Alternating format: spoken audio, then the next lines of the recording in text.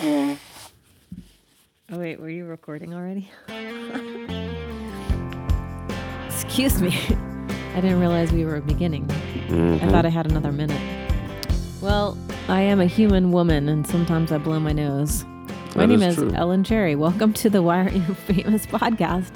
Maybe the reason is because of scenes like that. What do you mean? What do you mean by scenes? Oh, and my name's Andrew Grimm. Oh, hey, Andrew Grimm. Hello. Because I just blew my nose into the microphone, not realizing that it had started. Well, yes, you were distracted by mucus. Plus, I have I just revealed an intimate quirk, which is that I feel like if you blow your nose, it's only satisfying if it makes a noise at the end, like. Yeah, I was like... Do you want me to demonstrate it again? Sure, go ahead. Feel free. I always find that the satisfying feeling of space in your nose, like immediately after you blow it. Yeah, whereas there's it's a little bit of there's a coolness there, and it just feels like there's like this optimism for the future because there's so much more space than there was before. Ooh, that's going to dovetail nicely into what we're talking about today. I know, right? Space. The void. Into the future. Space in the future. Yeah, what is it going to look like? Well, before we started talking, I was thinking about it very cynically because I was just like, we've had this moment that has lasted for a year now. It's been a year-long moment. That involved the ability for many of us to contemplate the ongoing environmental crisis, the ongoing push for social and economic and racial justice. And then, of course, and that's tied, both of those are very, very much tied into recovering from a deadly respiratory virus that has taken over 510,000 American lives, which is just incomprehensible to understand how to even begin grieving that loss on like a personal level, and then also on like a national level, a global level.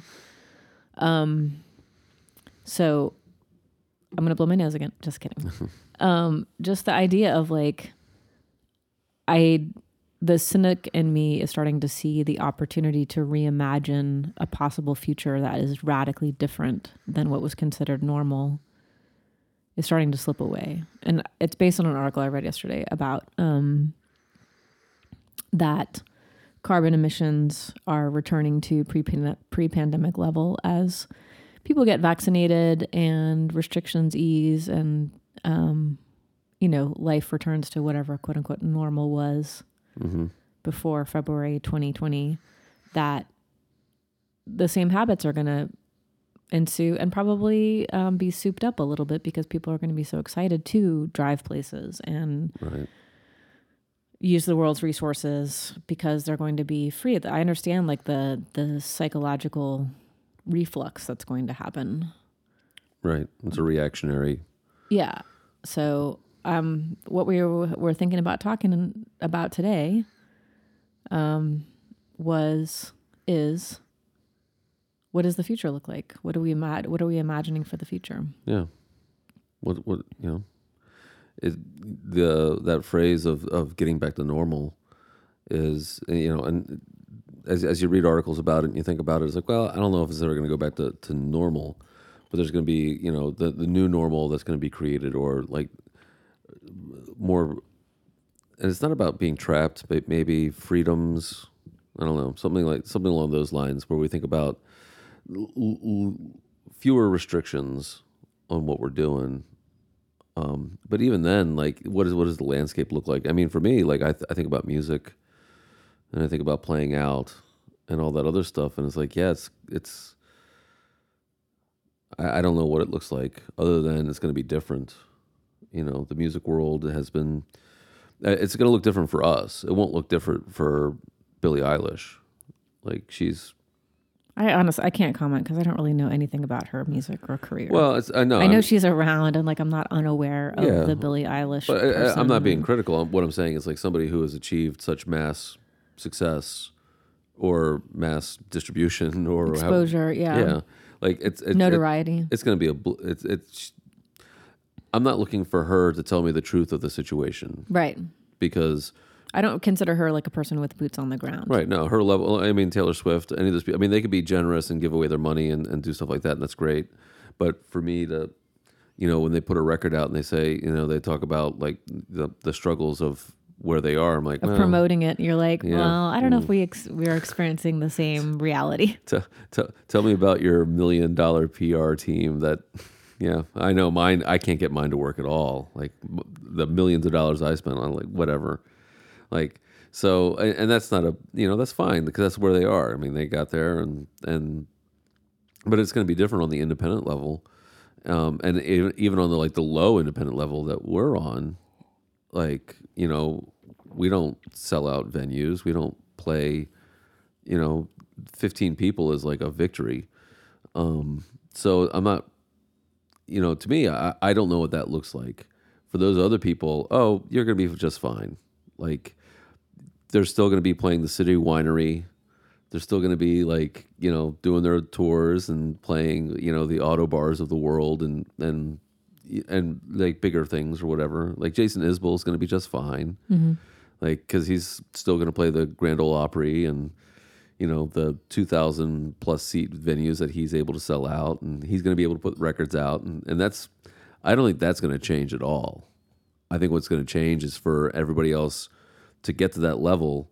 Like, it's a whole different ballgame because, all the bars and restaurants and small venues that have had to close, Mm-hmm. And everyone else is going to be out touring. There's not going to be room for anybody else there. Well, yeah, I mean, like that's one of the things that you and I have talked about over the last couple of weeks, and somebody posted this on Facebook a couple of weeks ago. I thought it was pretty. Is the word prescient? Prescient. Mm-hmm. That the return to. I want to talk about two things. First of all, the word normal and the violence that word contains, Mm-hmm. because that to me, that's the second thing I want to talk about. But the first thing being that this person was saying or writing about when restrictions are lifted and people have been vaccinated and venues are open, that the majority of us that are friends on Facebook that are in the working community of the music community of Baltimore or other cities that you and I have traveled to, Richmond, Indiana, Chicago, my hometown, quote unquote, Dallas, Texas, because it's an illusion, that you were going to be part of like a 5-band bill because there are going to be so many people clamoring to play live music that you would be crowded onto a stage, and that the audiences would have energy for probably an extended period of time. Mm-hmm. But I think that it will be like a rush. Yeah. And I would say, honestly, with the way that our attention spans have been cultivated for social media and the soundbite for the last 15 to 20 years, I would actually say that I predict that boom and bust cycle will last 2 months. Right. There's going to be a great enthusiasm and passion for going out. And then there's going to be the shrinking back into realization that there's really the hardcore music fans who go out to music every night. Mike Jones is one of those people. He is one of the people that I know that attend in the before times attended music every night he possibly could, live music, love live performance. And they're diehard fans like that will just continue to like support no matter what. But the average person who saw maybe one show a month or something, or maybe one show every couple of months, is going to be dedicated for a couple of months and then go back into their baseline, that's not a judgment. It's just a statement of like what I imagine is going to happen. Right. And I've been thinking about the word normal for the last year because there was such an emphasis on it for the first couple of months about returning to normal, this obsession with returning to normal. And my response to always was like, hey, normal sucked. Mm-hmm. Normal is actually a violent word because it is used violently. If you're not normal, if you're queer, you're not normal. Mm-hmm. If you are marked as other in any way, it's not normal. If you have any psychological issues going on, that's considered an abnormality. Like there is this definition of normalcy that is like steeped in homogeneousness, mm-hmm. and that everything should be this flat line, linear, normalized thing. And I have never been comfortable with that word. And luckily for me, because of my privilege, being a white person and also being a person from the middle class and growing up middle class, I was able to like slide in to versions of normality in my life that made me acceptable. But because of my artistic spirit and the person that I am, I've always braced against it. I've always used it as a way, the word normal, to push my own boundaries. Like I look at normalness as boring on its most benign definition and violent in its most extreme, because it's a form of control. And like, if I want to, when I imagine the future, which is what we're talking about, I want a new normal, which is that there is a widespread recognition of how fucked up everything is. True. And a sense of humor about it, a sense of willingness to engage. I just want to make sure if the state of Maryland calls me. Yes. So That's okay. Andrew has to check his phone because, speaking of abnormal, there's, systems in place that prohibit us from receiving back the taxes that we've paid into the system that we had been assured would support us. Yes. In the terms of unemployment. Right. So back to you. Yeah. So like when I imagine the future, I don't want to return to what people's version of normal is, because I consider that a really oppressive and terrible place to exist. And if we're going to imagine a new normal, the new normal should be radically honest and different.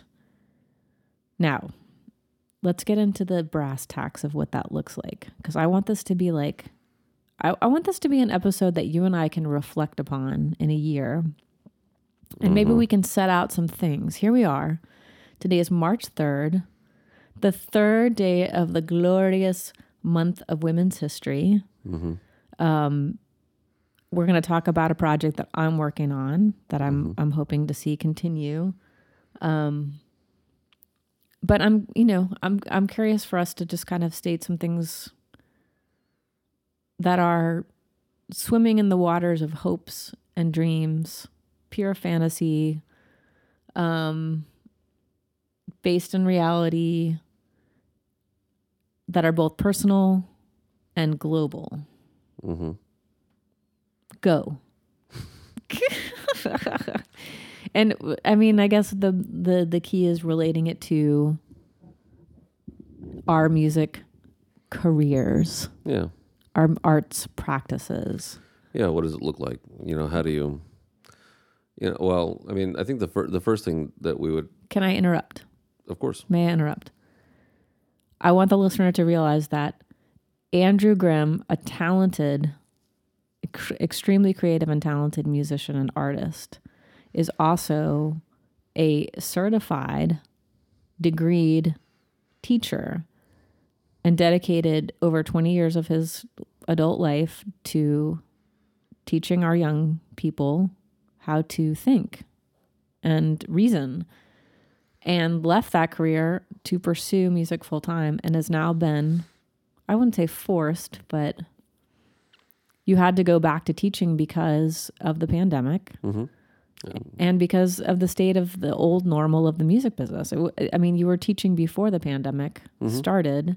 You'd gone back to teaching part-time.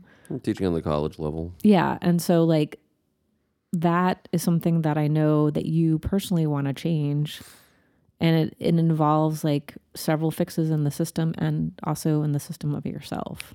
Yeah, well, the thing about going off into the world of playing music full time, and as anyone will tell you, it's it's a hustle and a hustle and a hustle and a hustle. And I had several side jobs when I started that were able to bring in money that also gave me, they were flexible enough in their schedules that You were working construction. You were working as a sound engineer. Yeah, I was working at Wind Up Space Yep. a lot. And then, at some point, those jobs kind of shifted a little bit, and to have the opportunity the flexibility to get out there and tour and stuff was good, but also I wasn't really, those worlds weren't matching up financially. And, the thing about, and maybe it's just me, I can only speak for my experience. I know other people do it differently, but the amount of money I would make a show is like $10, $20, if I'm lucky, 100. And then touring on that is the economics are really difficult. And I didn't stay in hotels. I, slept on floors, and, at the time I was 45, 46. Well, think of the tours that we raised money for. Right. We raised money specifically so that we could feel that we had actually earned an income, because if we hadn't raised a couple $1,000s before leaving for tour Right. to pay for lodging, gas, and food. Right. And we would post this stuff, and I would get pushback from people that'd be like, well, you have those expenses if you were living at home anyway. And I'm like, actually, I have double expenses because I have to house myself outside. You're paying rent and I'm paying mortgage. On the road, I'm also paying for my living at home that's being unused. It's not as if I live in a co-op where I can just be like, somebody can use my space while I'm gone. Right. There's a special amount of balance there that, like, I mean, there are groups like Community Center, this band that lived literally on the road Yeah, they lived in a van for several years. And they were essentially houseless because they chose to dedicate all of their money and time and energy to being on tour. And that's a model that works. However, it wasn't sustainable. I mean, there are people in that group that decided they wanted to do different things with their lives and would have to leave and shift. And so the fantasy of having, like,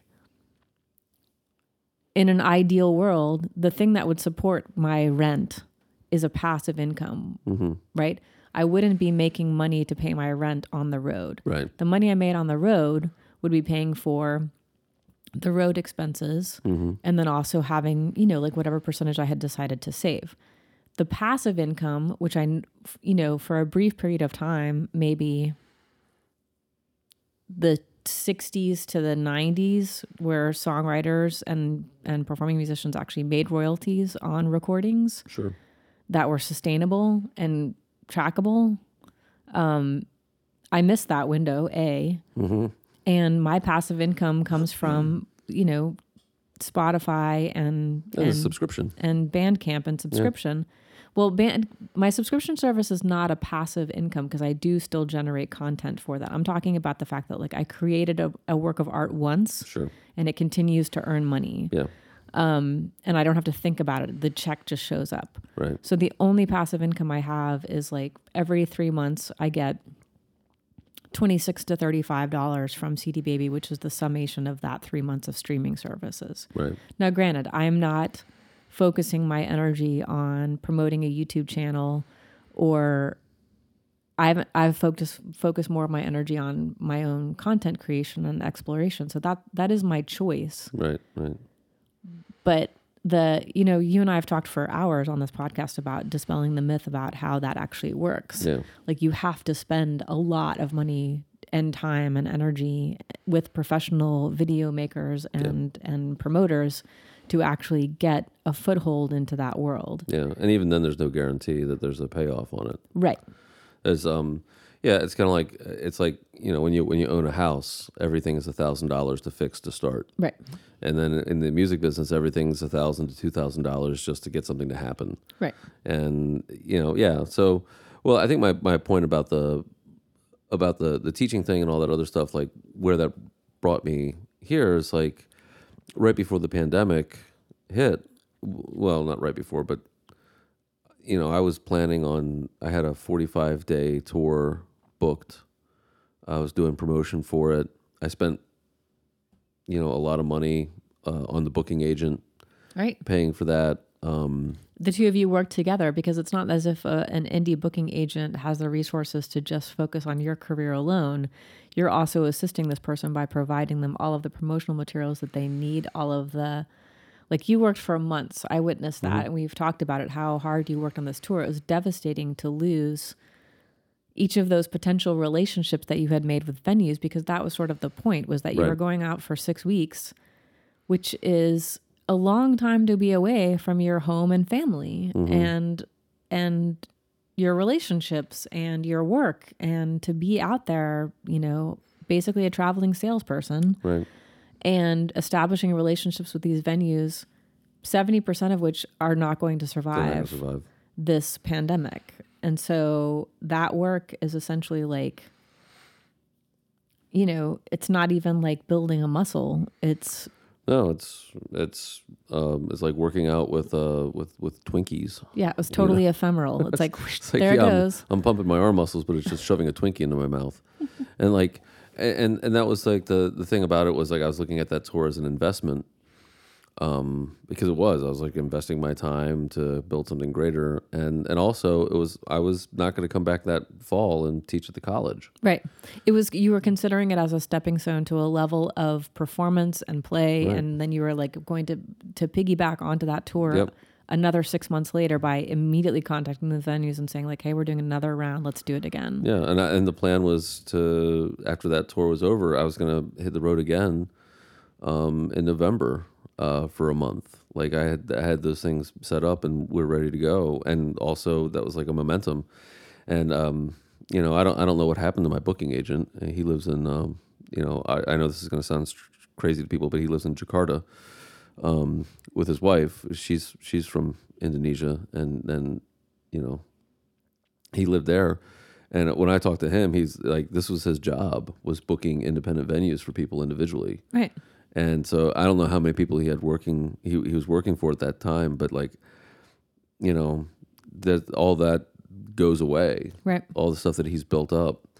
And so, you know, once I committed to that, and the college offered me a job anyhow, and I knew at that point, like, I guess they offered me the job like around maybe April or something like that. And, you know, using my future sense of what was going to happen, I was just looking at the numbers and I was like, oh yeah, there's no way this stuff's going to be open.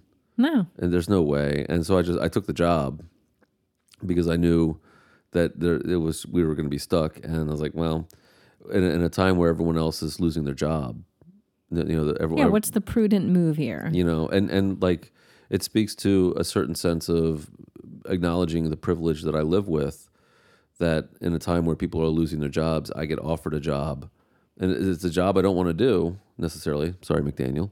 But I mean, like, I'm interested in the music thing, but I'm like, all right, you know what? I'll take it, because And that's especially like, I want to take a moment to recognize, for people who may not understand what this feeling is like for a creative person, because, and I want to put it in language that would make sense to anybody who is listening, who, you know, may not feel that they're personally creative, which I think everybody is creative. But that to hear this narrative throughout our lives, both culturally and sometimes from our family members, that you have to do something, you have to do a regular, quote unquote, regular job. To a normal support, job. Yeah, a normal job. There's that violence again. Like, to support your dreams. And that's part of this like glorified narrative. And I can tell you that when I was cleaning houses, like, because that's the work that I did primarily in the last 5 years. For 3 years, I cleaned houses to support my music habit. And I consider myself like a successful musician. Like, I like look at the things that I've been able to create and I see them as successful. I think about the people that I've gotten responses from that have been touched or moved, or, you know, have thought things because of the music that I've created, or had an experience with me, that I consider myself a success. But I wasn't able to do it on the merits of my ability alone. Just the art, yeah. Yeah, I had to feed myself by doing other work. Now, I'm grateful for that other work, because that type of work, especially manual labor, especially cleaning houses, which I've done, like I've waited tables, I've worked in a factory, I've worked in an accounting firm, I've taught lessons, I've done dog walking, I've done babysitting, I've done whatever. Like I what did Gillian Welch say? I never minded working hard. It's who I'm working for. Yeah. And I've just accepted that over the years as like, okay, these are the stopgaps, and that the narrative is true. Like I also participate in the narrative that artists are constantly having to support themselves doing something other than art. And it was really brought home during this pandemic, because I will never say that medical professionals and infrastructure professionals are not essential. Of course they are essential. Even politicians are essential workers, because they are keeping that structure running. You know, like these are essential people, essential jobs. But the fact that like, I realize that we have to have tiers and classifications so we can understand the world. But there's an opportunity for the last year to really look into our communities and say, oh, art is the reason why life tastes good and feels good and feels poignant and moves us and makes us think deeper. We all know this. Like so many people know this and feel this. So many people realized it, especially in the first couple months of the pandemic. They were just like, oh my God, I didn't realize how important music, especially live performance, was to my life. Yeah. And because the pandemic has ground on for a year, because the unrelenting news of the systemic oppression of Black and brown people in our country continues to just be like, there's no justice. It doesn't even seem to be a pathway to justice, because the environment is crying out to reconcile with us. Like I understand everyone is psychologically ground down by it, that it's hard to imagine that we could look into the future and say that the new normal says that the arts are essential, that artists are essential workers, that they are at the forefront of our cultural and social and racial justice advancement, that they are infused with our appreciation for what it means to be a conscientious and conscious sentient being on this planet. Right. And like, how do we restructure our thinking so that it's not considered like a frivolous thing? And that's like an internal battle that I struggle with, because of the thing I just said, that we have members of our own families of origin who have said to us in the past that, you know, you just have to do this thing you don't like to get to the thing you do like. And it's like, yeah, for some reason that's some sort of fucked up rite of passage. It's such a such a weird narrative to like participate in and to accept and to not push back on. And so, well, and as we look into the future, I'm on a very like bird's eye global view now. Sure. I do want to bring it down to us. But what it comes back to is that, you know, I mean, just to kind of further your bird's eye global view, is also that the understanding that the pandemic revealed how tenuous and frail our economic system is for people who don't make more than, you know, $150,000 a year. I can't even imagine what it would feel like to make $30,000 a year. Like you just must be like floating in it. Well, you know, I got to say, at the height of my teaching, I was making $66,000 a year. And I'm rich. I never paid attention to like money. Like I was like, whatever, sure, let's buy that. Let's, you know, whatever. I never cared. And I was very comfortable in that. And do I miss that? A little bit. But you know, when you look at the future part of it, like the idea of changing the future, and we do have the opportunity to do it. I don't think it's going to happen because there's a bunch of because there's not enough momentum in Washington for, you know, the universal basic income, and even just the idea of universal basic income for children in poverty, you know, who are living in poverty. God. The $300 a month for each child, you know, living, and like hearing the arguments, I'm going to get a little political about it just because I was listening to the arguments from the Republican side about like, well, we don't want to do that because it's not fair. It's like, you understand that we're talking about people who are living under the poverty line, and what that $300 a month for each child would actually mean. Like, this is the opportunity to start, righting the wrongs. It's such a classist and then also racist view of people, because you're assuming that those people do not love their children and that they wouldn't use right. the money to feed them. Or that they even deserve it. And the sheer transactionality of that point of view is infuriating, because it's like, well, okay, I don't think you obviously have not been paying attention to what's happened in the past year. Now, prior to that year, of course, yeah, things are bad. But with the year, like everything is magnified so much. How could you miss the fact? And by the way, call yourself a Christian. How could you miss the fact that you have people who are being evicted in the middle of a deadly pandemic that is overwhelmingly affecting people of color more than white America? Mm-hmm. Like, the death rate is you're 3 times more likely to die. And let's put them in a hospital where they're never going to be able to pay that money. Medical debt. So when I look at that future, and I do think about, like, trying to bring it back to us a little bit, once again, I'm fortunate and privileged to be where I am, and to be able to live in a way that, is sustainable and without risking eviction or infection or and also like recognizing the privilege that both of us have, that if we got into a destitute situation, we have family members, extensive family members that would take us in. Yeah. We would not fall into houselessness, right, into, poverty immediately. We would be considered poverty level, but we would not be, like, we could become dependent on people who have who have the resources to support us. Well, and I dipped into that. I mean, I borrowed money from my dad because my unemployment got messed up, and I haven't received an unemployment payment since November 24th.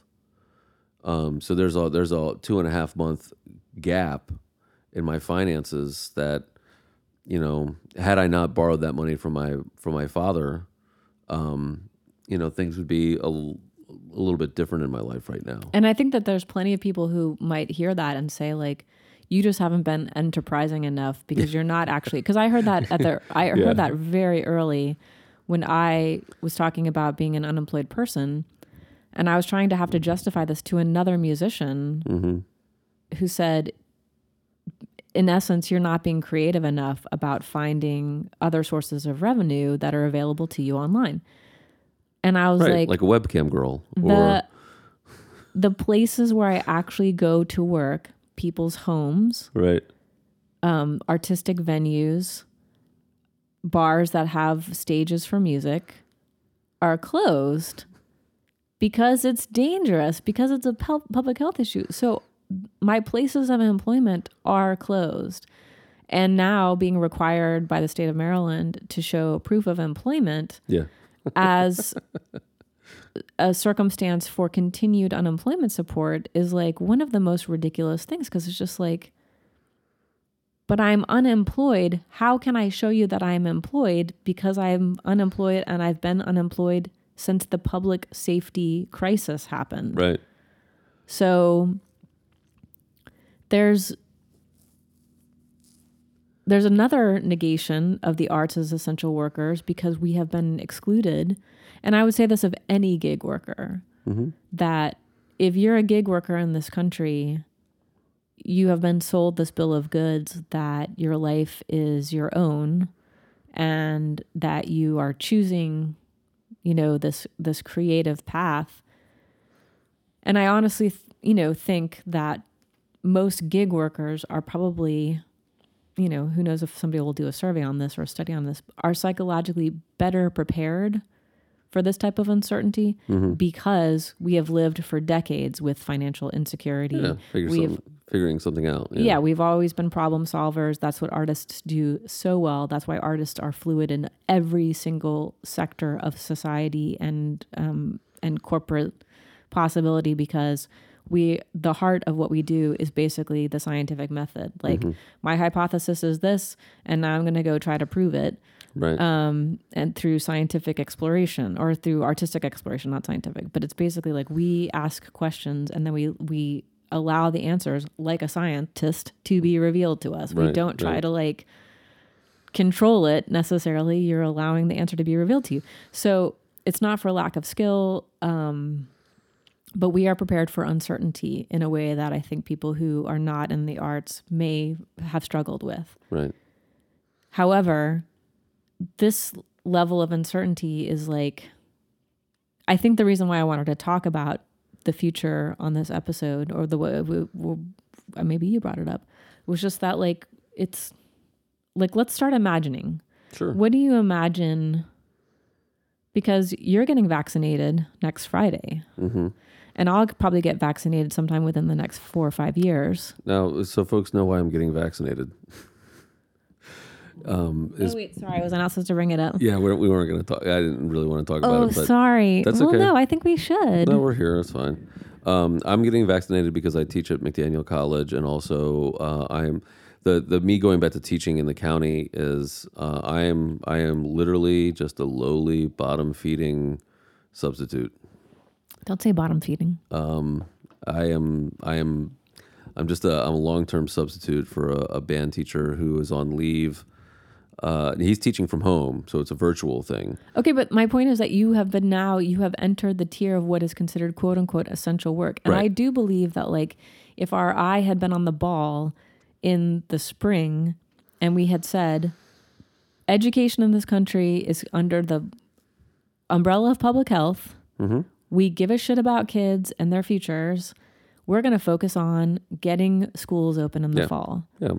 We're going to focus on the fact that like we're going to be safe protocols until teachers are going to be in the first tier of vaccinations. So you should be, because you are already on the front lines there, exposing yourself to this virus.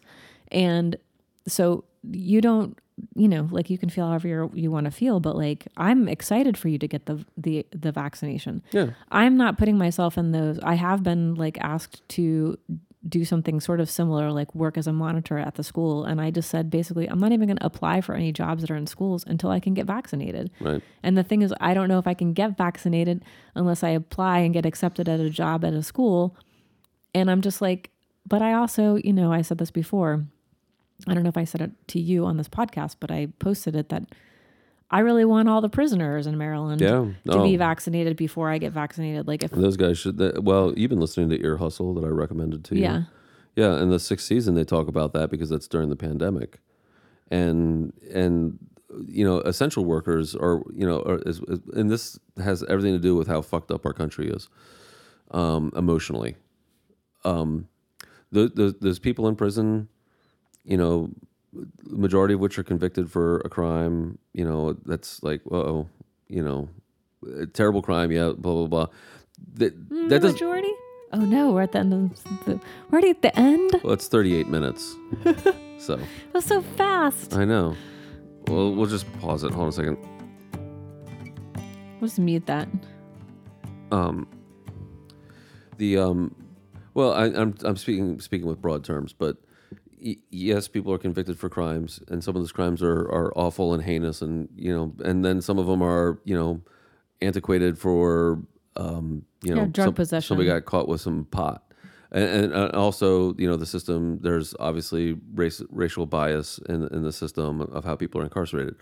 All that being said, still, all those men and women who are in prison are locked in a place where they cannot isolate and be away from other people. Right. And it's not because we feel sorry for them that they're there. It's that the human thing to do is to make sure that they get vaccinated, because they have literally nowhere else to go. Right. And the people who are bringing in the disease are the correctional officers. Right. So, and if you also look at it from my point of view, which is that if you view a prisoner as a future citizen, wouldn't you want that person to be alive Yeah. and in good health, and also like acknowledging the fact that their freedom is restricted. They cannot move away from the virus. They have to be protected against it. Right. And so we think about like that, the sense of like who gets those vaccines. Like certainly prisoners, frontline workers, and Teachers. Teachers. And the thing about the teaching thing that it tickled me to death when I heard about it. When they were talking right before summer started, and they're talking about how we're going to reopen in the fall. All I could think was like, oh man, that's going to be so expensive, and y'all motherfuckers don't want to spend any money on education anyhow. Right. Like it's going to cost you twice as much than what people are asking for you to design classrooms or to have things in place and protocols in place so you can have in-person learning. And even then, the classroom I teach in right now is the band room, and is arguably next to the gym. It is the largest room in the building. Mm-hmm. And for me to be able to, like right now, the way it's set up, I have 12 chairs in there. That's I can, if they now when they bring the kids back, and you're going to keep them socially distanced, I can only have 12 students in that room to be safely, separated from each other and from myself. And that is the biggest classroom. So I don't know how they're going to do it in other classrooms. And they think they're going to bring all the kids back. I'm like, well, you can't. There's no way. And we don't have the facilities. We don't have the infrastructure. And we do not have the will to spend the money. It's the interest and the will, totally. Yeah. And so, that brings me to just, when we look at the future. Which we haven't talked about our future wishings yet. And we're already 40 minutes into our podcast. Yeah, we're 41 minutes in. What did we talk about? Well, there's a lot to talk about. Well, we can make this a part 1 of part 2. But let's kind of bring it back to the future thing, because we were talking about me going back to work and what that meant, blah, blah, blah. I haven't even talked about my show. I know, we're going to get to that. I want to make sure we get to that. And I think so if I think about my future, I started thinking about like right now I'm looking like per season, right? Right. Right now I'm substituting because I have to, and I'm teaching at McDaniel, and then I have the AP reading at the end of the year that I always do, which is cool, and that's going to be online, so I'm just going to be doing that at my house. But then I look at summer, and I think, well, I've just been thinking about this just 2 days ago. What am I going to do for money in the summer? Right. And I got to figure out something, because I don't want to play music for the summer yet. I mean, maybe a couple shows. It depends on infection rates, and it depends on how many people have the vaccine. I need to look at that first, and they're all going to be outside anyhow. I do have 1 gig offer. I'll probably take it, and we'll see what happens. But that's only going to pay like $300, right. And it's going to be a 5-piece band. So I make like $40. So to me, the future is unwritten as to what happens next. I'm applying for a job teaching at the Park School in the fall. If that goes through, fine. If it doesn't, fine too. I don't care. I'm not going to go back and re-up my teaching certificate so I can teach in high school or anything like that. I'm not interested in that. But like to me, musically, the only thing I know I can do is what I've always done, which is make records. Like that's my goal. I'm going to make a record. I'm going to work on my website. I'm going to work the Bandcamp subscription. I'm going to keep doing that, pushing that, because I don't know if live music's going to come back the way that it's supposed to come back. I know that I will want to go see more live music than I was. Yeah, I'm in the same mind. Like I feel I probably saw. I mean, I can put everything under the umbrella of live performance because I was seeing a lot of theater as well. So like in the before times, my general practice was I want to see at least like 1 show per week. And I had a monetary budget. I was trying to see at least 4 shows a month of either a theater or a puppet show or a movie that I paid for or a music performance. So I definitely want to up that because I want to continue to support that community. But you and I have talked about this, that I think that my relationship to live performance, in an ideal world, I want to feel when I step on the stage the way that I feel the second I step in the water to swim, which is like, I intentionally planned to do this. I'm excited. I'm wearing the right gear. I'm prepared. I practiced for it. I'm ready. I haven't had that feeling in 10 years. I Right. haven't felt relaxed. And part of it is because my ambition was, frankly, outsizing my personal ability, which is that I wanted to do these big shows that involve like choreography and video presentations and other people. And I didn't have the money to really be doing that in a way that made me feel like I wasn't draining myself. Right. And also thinking about and worrying about ticket sales right up until the moment of stepping onto the stage. And so for me, I've been taking a puppetry workshop. I'm working on a puppet show of my own. And the purpose of the puppet workshop is not necessarily to make some kind of great work of art. Again, I'm a scientist. I'm asking a question. I'm going to see what the answer reveals itself to be. But there's an element of the show that I realized I wanted to build into every future endeavor, which is that because this particular puppet show is between 2 and 5 minutes, it's one puppeteer, one audience member. So it's a very intimate type of show. And I wanted to create a meditative moment into it before the performance begins for myself so that I could remind myself to be grateful to the universal hum for the opportunity to like fucking perform puppetry and music and art for people, and also to share that part of myself. But that I see other performers do that, where they take these moments to themselves, where they sit in the green room and meditate before the experience. And I want to have, like, when I imagine my future as a performer, whether it's playing music for an audience or performing in any way, that I don't want to be I want to have delegated to trusted team members that the lighting and the sound, that everything is taken care of, that I can just relax into the performance. Because I've rarely, in 25 years of performance, I rarely have that experience. And so for me, returning to a new paradigm, I don't want to say the word normal, but a new paradigm is that it's going to involve me taking that me time before performance. And also just really being choosy about the performances that I do, Right. and making sure that it's like, in the future, I don't necessarily want to be promoting the show. Yeah. I want that to completely be on the house concert presenter, and I have a contract that says I will make this many posts, 2 posts, Right. send it on the newsletter, and then everything else is up to you to sell tickets. And this is the guarantee. I'm putting that out there intentionally, that I want to be more stringent about having a guarantee that actually meets my living expenses, and supports me and the people that I employ to support me, whether that's you to play with me or another band member.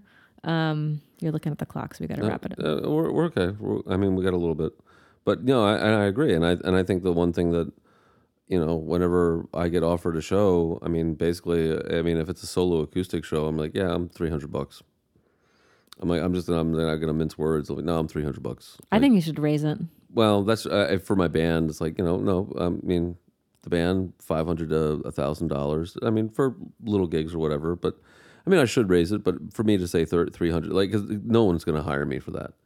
Well, maybe we can put it out there and say, this is how much you need to, like, if you want to make that, you want to play 10 gigs a month at $300, that's what your net is from those, like, and that's what I mean, net, not gross. The other thing I want to talk about before we say adieu is one of the ways that I tried to approach the pandemic was through live performance on live streaming. And I did 40 shows in a row from April 1 to December 30th. And it was at times wonderful and amazing, and at times really, really just like soul destroying in a way that I didn't realize was happening. And just like not destroying, but just like, it really sucked the energy out of the room sometimes because I would have these like great experiences feeling like I had really conveyed. And yet when I returned to earth from that moment of like singing a note, I was completely alone. It was the last couple months of the live stream on Wednesdays, which was really, really isolating. And primarily because I wasn't able to interact with people who were commenting because I had the cameras up and I'm also playing guitar and doing the show and all the technical stuff. Right. So I gathered you and Blondie Brooks and David Miltsarik from Wags Media about a month ago to celebrate my Crashiversary, which is the 8th anniversary of a violent trauma that I experienced in 2013, terrible car wreck. And I wanted to present this as part of an ongoing project I'm calling Recovering Eurydice. And the tickets are available today. Today is March 3rd. And they're available for 2 weeks. And you can watch the whole concert as many times as you want when you buy a ticket for only $10. And I'm going to, when I post this webcast, I will post the Eventbrite where you can buy tickets for it. It's a 40-minute concert. I play 8 songs. You recorded the sound. Blani and Davy did the video and the editing. And there's also included some of the animations I've created over the last couple of years.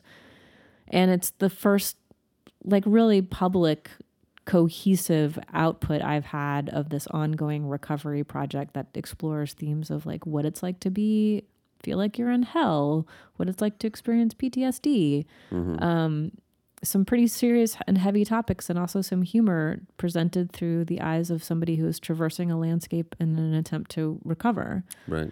And so I put it out there as this offering because as we experience the collective grief and loss of what's happening to our communities because of racial and social and economic injustice and climate change and the pandemic, this trifecta of issues that is, affecting life for humans on Earth, and then ancillary, every other body on Earth, right, is that, like, it's grief. And you helped me, encourage me to watch a show called WandaVision. And there was a quote in the last episode where Vision turns to Wanda and says, well, what is grief? Doesn't he? Yeah, he says, what is grief? But love persevering. Yeah. And as we move forward into what is going to be a really long grief process, it's important, and I want people to hear me say this, that it's not ruminating, it's not dwelling for us to recognize what has happened and to talk about it in very real and stark terms and how it's affected us. And that's why I put forth this work, because I want this work to be a part of that exploration of what it means to, like, go through a grieving process on a personal level and how it relates to other people, even though they may have not experienced the same thing. It's all grief and loss and change and moving through it. So I'm going to make that available. And that's one of what I've been thinking about, is that the live stream felt kind of uncontrollable and unsatisfying. And the video making was much better because, first of all, it involved my friends and a collaboration, and I wasn't alone. And also we had a chance to really shape it and form it into what I wanted it to look and sound like. Right. And I had a lot more control, and that felt better. And for me, a way to sort of, like, think about the future of what I could offer in the absence of the ideal live performance that I'm looking for. Right. That's my speech. It's good. That was a good speech. Man, we have been talking. We have been. I didn't think it was going to be, I thought we were going to do a short one today. Well, we were, but here we are. Well, Ellen Cherry, let's just say that I wanted to subscribe to your Bandcamp page. Where would I do that? And would that have anything to do with the video? It does. If you become a subscriber, you get access to the video between now and March 31st. You can find it at ellencherry.bandcamp.com/subscribe. And for only $4 a month, you get all of my back catalog, a bunch of artistic, crazy, weird stuff that I've been doing, and this concert, as well as I'm going to release the recording as a live recording in the coming months, so that will also be up there. Awesome. What about you? Where can we find you? Oh, you can find my stuff at junestar.bandcamp.com. You can also find it at junestar.com. But I have a subscription that I run for $5 a month, and there hasn't been a whole lot of movement on it in the past month. I've been busy doing other stuff, but staying housed. Yeah, but soon the new June Star record will be up there, and I am going to get back into my writing habits and start producing some more songs on there. But you can find that at junestar.bandcamp.com/subscribe, and I peaked out at 103 subscribers. Now I'm back to 98. We gotta get that number back up. Gotta get that number up. Have you ever considered just reading things to people, because your voice is so sonorous? And if you just, like, said, today on Andrew Grimm's Reading Hour, I'm going to read you this letter I got from this bill or whatever, or reading something that you want to read, and then you could just, like, that way you're just doing it, and you're like, right. Every Monday we wake up in the morning, I'm a subscriber, and I would get an audio recording of you being like, hello, dear listener, this is Andrew Grimm, and I'm going to read you a poem from Rilke. Right. Yeah, morning meditations or Ooh. something like that, yeah. I think that would be fantastic because your voice is so Mellifluous. Oh, what a great word. Mellifluous. Sonorous. Sonorous. Yeah. Is it sonorous? I think it's sonorous. I could be wrong. Let's change it to sonorous. Sonorous. Sonorous Sonorous. does sound wrong now. Yeah. So, all right. Well, we're going to say goodbye because it's time to go. Bye, Jim. So long, Mr. Baker. Thank you. Bye, Mr. Grimm. Bye, Miss Cherry. Disco's still cool. If you're nasty.